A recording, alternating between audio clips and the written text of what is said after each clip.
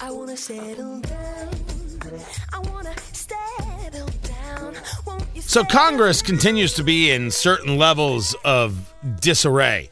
You've got the January 6th committee that Kevin McCarthy pulled Republicans off of because Speaker Pelosi didn't allow certain Republicans on it. Then you've got the Freedom Caucus saying we need to expel Liz Cheney and Adam Kinzinger from the caucus, which is something I thought was going to happen anyway.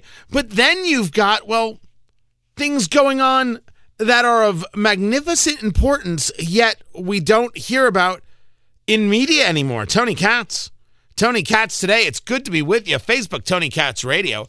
Parler, Instagram, Twitter, at Tony Katz. Congresswoman Victoria Spartz joins us right now. She serves the Indiana 5th District. That is Indianapolis and Points North. Full disclosure, she is my Congress person, and she has been appointed to serve on the advisory team on Cuba, and I want to get to that subject. But first, Congresswoman, how are you enjoying wearing a mask?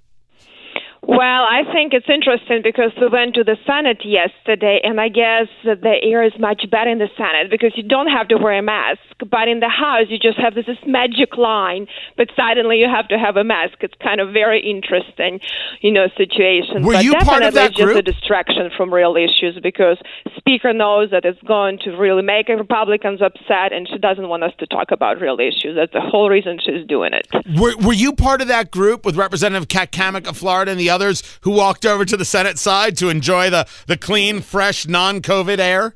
Yes. I didn't enjoy the debate too much, but I did enjoy the air. It was nice. It's definitely a big difference.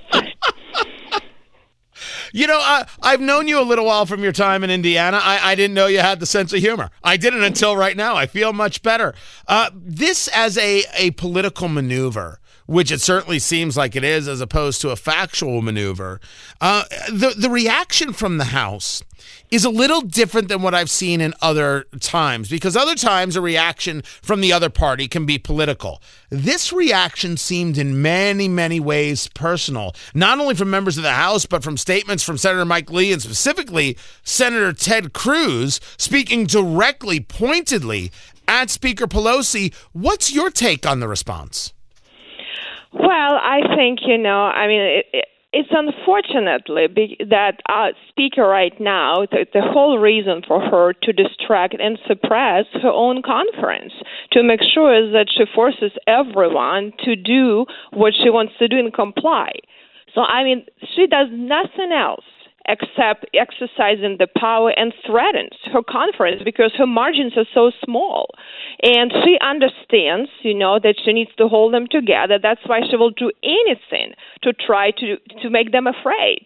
And their very, very radical group of people is financing their party.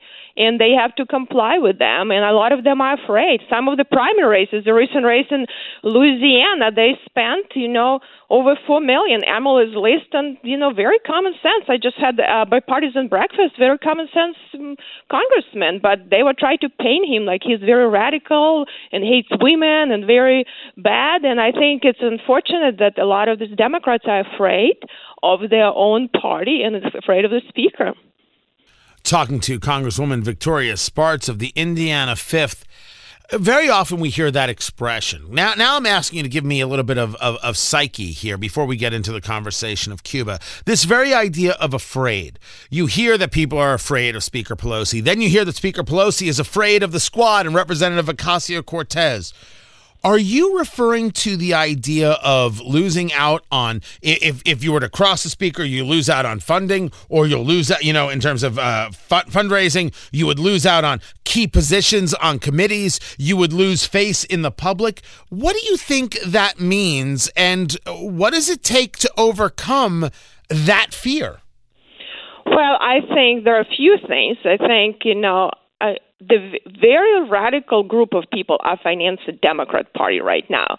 If you look at the Republican Party, we have people complaining, but even a lot of people on the right, people are not throwing big money on very radical ideas. And they have a very radical group with radical ideas, are willing to write billionaires, willing to write huge checks. So a lot of these Democrats, they cannot fundraise if they don't comply with her and these liberal groups. And they're afraid of the primary. That's what they're afraid of. They're afraid that somebody is going to write a big check against them, so they have to be in check. And I think that is totally about fundraising, because on the personal level, a lot of them, they seem like common sense. But she's also put herself in a situation right now where she completely refused to work with Republicans. Her margins are very small. Now her squad has enormous amount of power.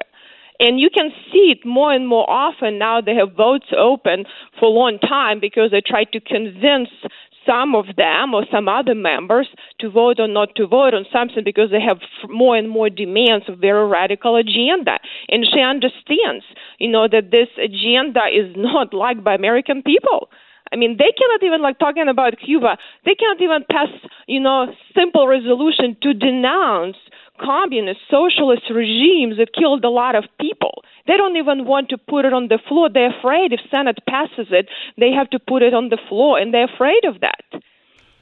Let us now get into Cuba, and people who may not know you by voice, detect the accent. Of course, born and raised in the Ukraine, somebody who understands communism and the horrors therein, socialism and the horrors therein. You are part of this advisory committee on Cuba. We have seen the Cuban people protesting, wanting freedom, and then we have heard nothing. It has gone quiet on Cuba, and you bring up how the Democratic Party doesn't want to bring this subject up. Exactly, in your view, how many Democrats are there, or is it a Democratic Party position to feel that Cuba is doing it the right way?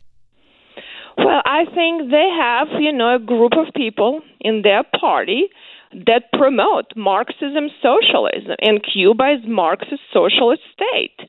So they don't want for the American people or these young people, a lot of them were brainwashed with this very utopian bad ideology. They don't want them to see what really happened in Cuba, how people are dying, what misery socialism brings and destruction. They do not want to see, so they want to keep it quiet. So the rest of the conference probably, concerned about that, but they don't have a voice because very radical voice has a lot of power in that party right now. And that is the reality. And, we have openly people promoting socialism. It's kind of, I think Bernie Sanders now is talking like, my gosh, we never knew that. He never expected that his philosophy of socialism actually going to I think Bernie is one of the most amazed people in the world, that he got proven right, that people will come along if you just keep at it and keep at it and keep at it. He's got to feel like he's the grandfather of a movement. Oh, yes, and I think, and they got a lot of power. Now they became establishment, right, of this party. It's kind of interesting, but it is very dangerous. And I think Cuba is a danger to a lot of the socialists in our country because people would see what an awful thing socialism brings with how people lose rights, people dying, and what poverty it brings, and misery, quality of misery. That's what it does.